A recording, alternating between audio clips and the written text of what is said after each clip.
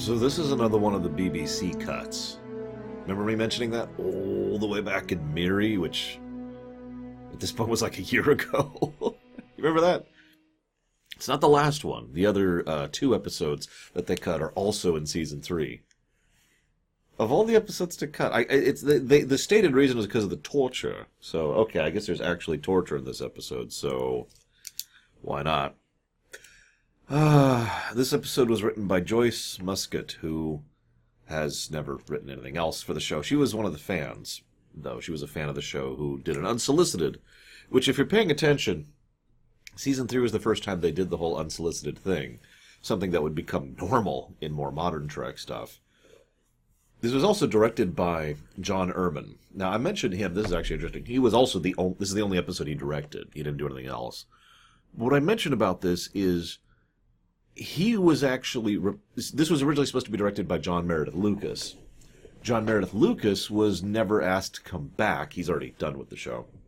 Because he went over budget on Elan of Troyes. Okay.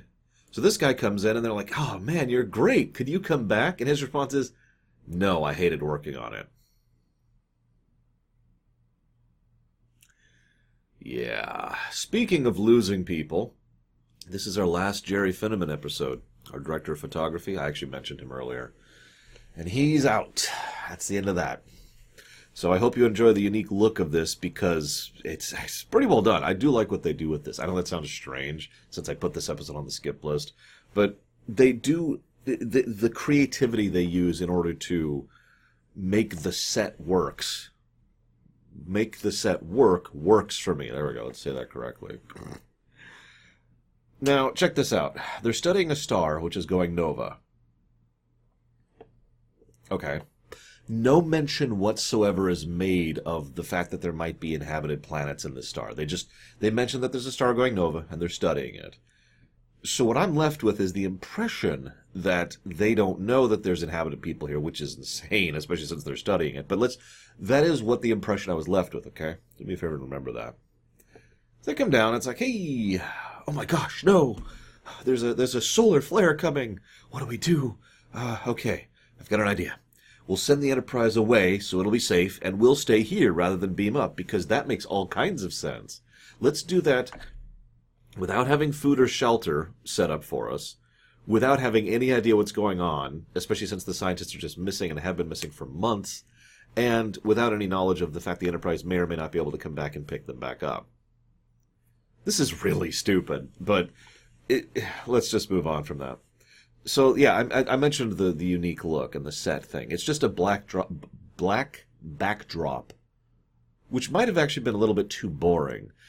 But they did something cool with the lighting. There's these little pulses of lights, and the lights would kind of turn on and off depending on where they're at in the black set at any given point in time, which gives this impression of like a slowly moving field of visibility. It's actually very well done, and I wanted to give special praise to both the camera work and the lighting work in this episode because, well, they have a ridiculously limited budget, and frankly, being able to pull out anything that looks this good with that budget is very impressive. Just like I mentioned back in Spectre of the Gun, this is actually good stuff. Either way, they try to communicate with her, and they mention that she does not have vocal cords at all. Now, they imply she does not have language. Let me sit on that point for a second. For the overwhelming majority of the episode, the actress playing Jem, think about her name for a second, Jem, and the actors around her in the script all presume that she can't understand them at all. In short, that she basically doesn't have a concept of language. I will admit this idea is fascinating and something that really caught my attention. I've actually spoken many times about having to reach out and communicate with people who cannot speak my language for one reason or another, either because they're mute, or deaf, or because they are mute and deaf, because I've had that one happen before, or because they don't speak the language I speak, or whatever. This has been a recurring thing for me in real life, and thus I've brought it up many times. In fact, I think I brought this up all the way back in the Voyager videos, like 5 years ago at this point. Actually, I think it's longer ago than that. Anyways, you get the idea. This has been a very recurrent thing, both in real life and in the way I analyze fiction. Because usually fiction doesn't know how to do this properly. They assume that the moment you can't speak to someone, all communication breaks down, which is nonsense. There's many, many, many ways to communicate without using a single word. But what if that person doesn't have a concept of language? If there's not communication to them in the strictest sense, how do you reach out to them? This would then explain why she is so non-responsive to them the overwhelming majority of the time, right? In fact, the only person who ever speaks to her and expects some kind of response is McCoy, twice. Once when they're making their first escape, and he says, "Where's Kirk?" Sure. And the second time is when he says, "No, don't be afraid to help him." And she stops. Those are the only two times, and I'll discuss that second incident later. So how do you reach out to someone who doesn't know what reaching out to means? And now we have an interesting situation. I admit I'm not sure how I would do that. I know how I would do it as a writer, and it's actually very similar to what we see in this episode. She does what she does based on what she sees, and otherwise is effectively non-responsive. So while communication could happen in the most bare-bones way, it would only be more of a, if I was to be like, then she would understand that I am hurting or in pain and might react to that. If I shove her away from me, she would understand that I don't want to be close to her. If I grab her and let's go, she might understand the desire to go with me. But that's about it. It's extremely bare bones level communication. It's almost like communicating with a child who can't actually speak yet, right? You have to reach out to a mind that doesn't do any of that yet. And I found myself thinking of it like that because I've interacted with multiple babies in my life. And communicating with a baby is a whole different thing because they just don't understand the way even a child will understand, right? They have the ability to see stimuli and react to it, but they don't really have an understanding of what they're interacting with. They're still figuring out how to just move their hands or to understand what they're seeing, right?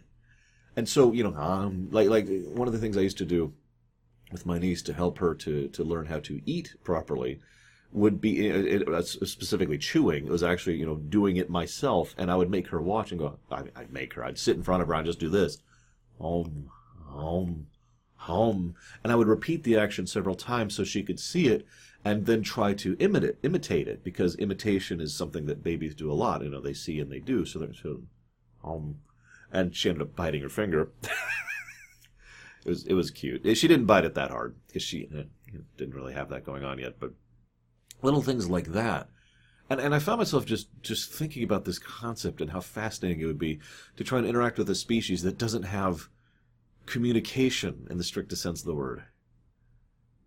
Then I started thinking about how nonsensical that really is when you break it down. Because for a species to not have communication, they have to either have something else that supplants it, or someone else is caretaking them, to use the Voyager example.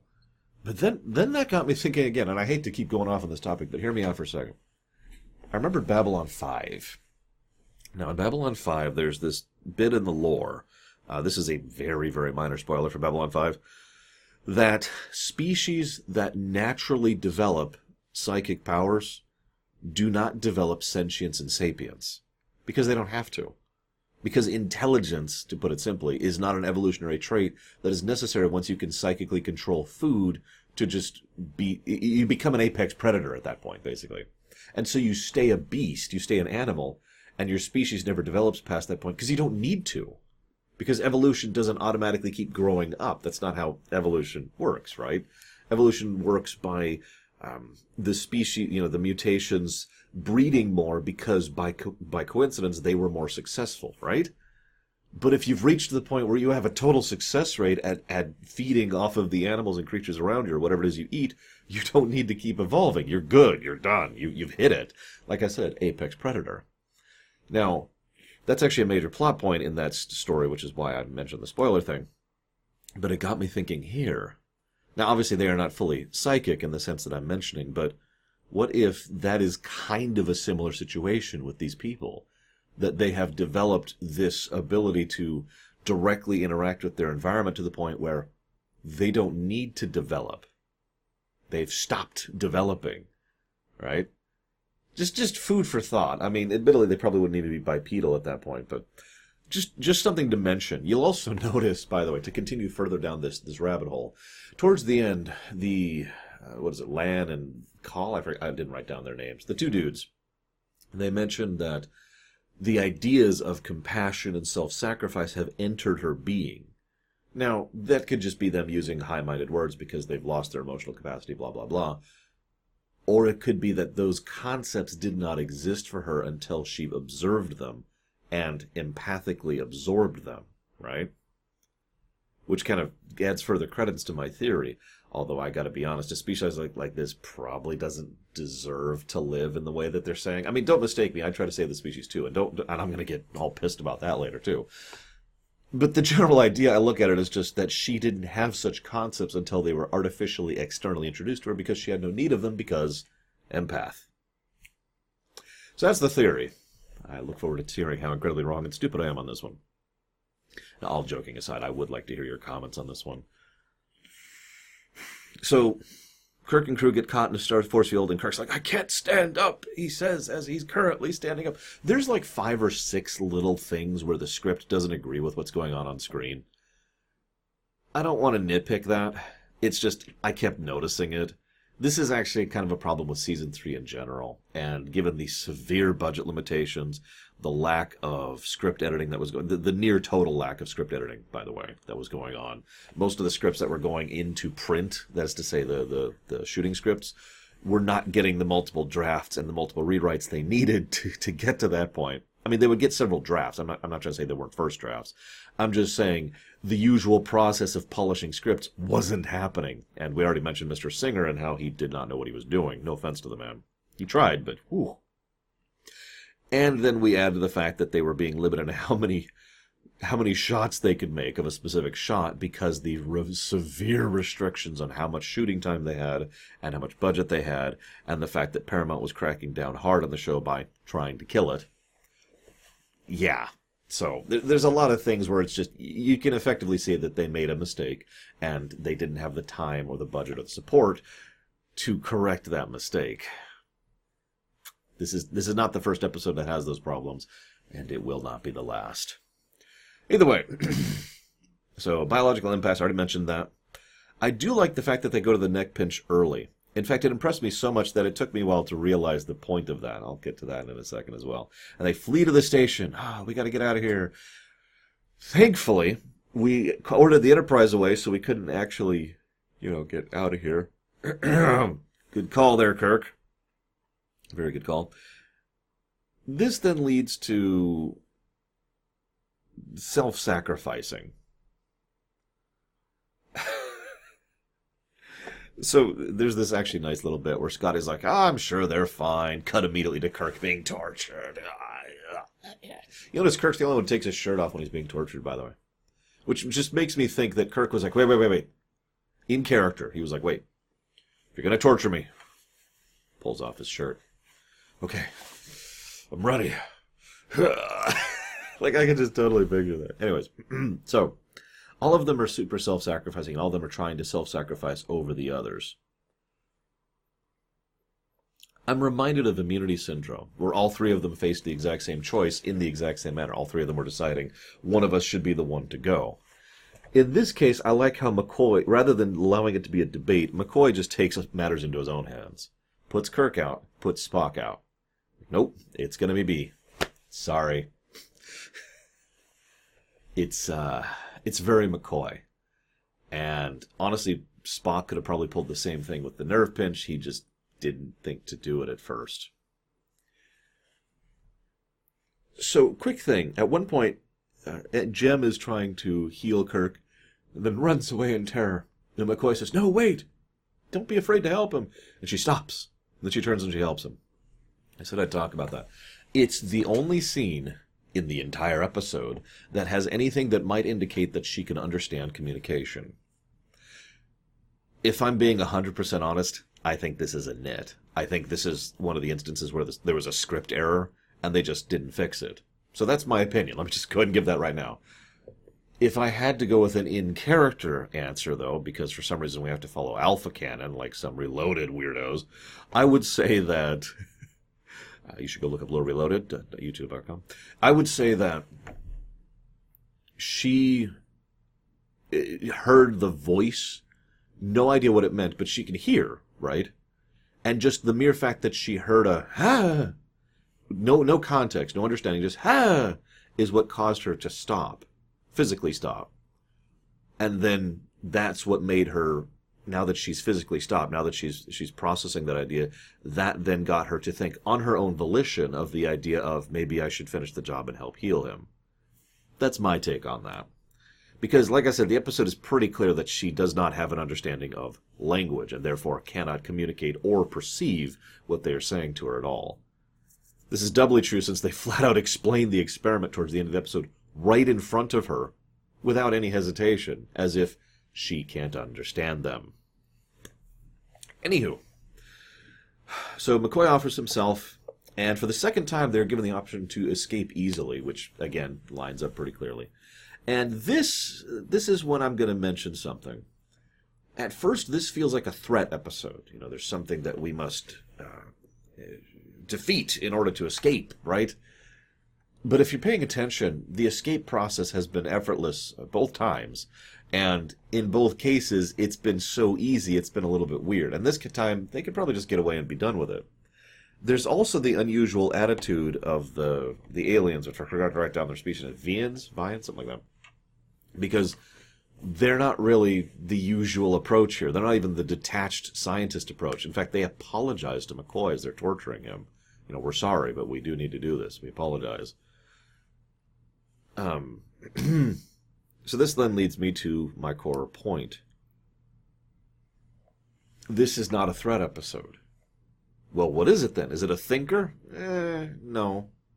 Is it a dilemma? No, there's no real dilemma here. The only thing we're left with then is mystery. And I think it's actually a pretty well constructed one, because it's a mystery plot that is disguised as a threat plot. And as the episode goes further on, you start to realize the threat isn't really there. I mean, there's some actual stakes, don't mistake me, and McCoy does almost die. And Kirk does save the day in the end. I don't want to dismiss any of these points. But my point is, this is a mystery. What's going on and why is the core point of the episode. Hence why the finale, the climax, consists of two elements. One, them explaining what's actually going on, and two, Kirk convincing them that, okay, your experiment's done, you should help. It's good. It's good. It's a well-constructed purpose of the episode. But now I got to be pissed off at the episode, because at one point Spock says, I think it's Spock, millions of the inhabitants in this system are doomed. This is the moment at which all possibility of them not being aware of the inhabitants of this system is gone. They knew the people are here, and they were showing up to evacuate a research station and then leave. Do I need to explain why that pisses me off? And don't you Prime Directive me. As I've said many times, in fact, as Kirk will say in a future episode, interference and contamination of their culture is preferable to total annihilation. Like, I get not violating the PD, I do, but this is a little bit different. This is, their sun's going nova. And you can't tell me the Federation does not have the personnel carriers necessary to evacuate a planet. Of course they do. I mean, remember not that many episodes ago, they were willing to show up and try to get rid of this asteroid just because it was about to hit a planet. Right? That had inhabitants on it? If the same argument applies, they should just be like, well, let's go study that asteroid as it hits the planet. Oh, watch those people screaming in terror as it comes. What the hell are they doing here? There's also okay, this is what I took from this. But this is even worse than I thought. Because they mention they only have the power to save one planet. So we wanted to make sure she was absolutely correct. By the way, I love this idea. Imagine picking out one human of the, 9 billion we're up to at this point? One human, and testing that one human to determine if our race was worthy of existence. Think about how badly that can go in so many different directions. Anyways, they imply that there's multiple planets, but they only have the power to save one. Are they including themselves in that? Or are there multiple species in this system across multiple planets, which actually makes this even worse, because then they save Jem's people, and leave the other people to die. And Kirk and crew are like, well, let's get out of here. Let's have a lighthearted joke. Emotions saved the day. In the background. Our heroes, ladies and gentlemen.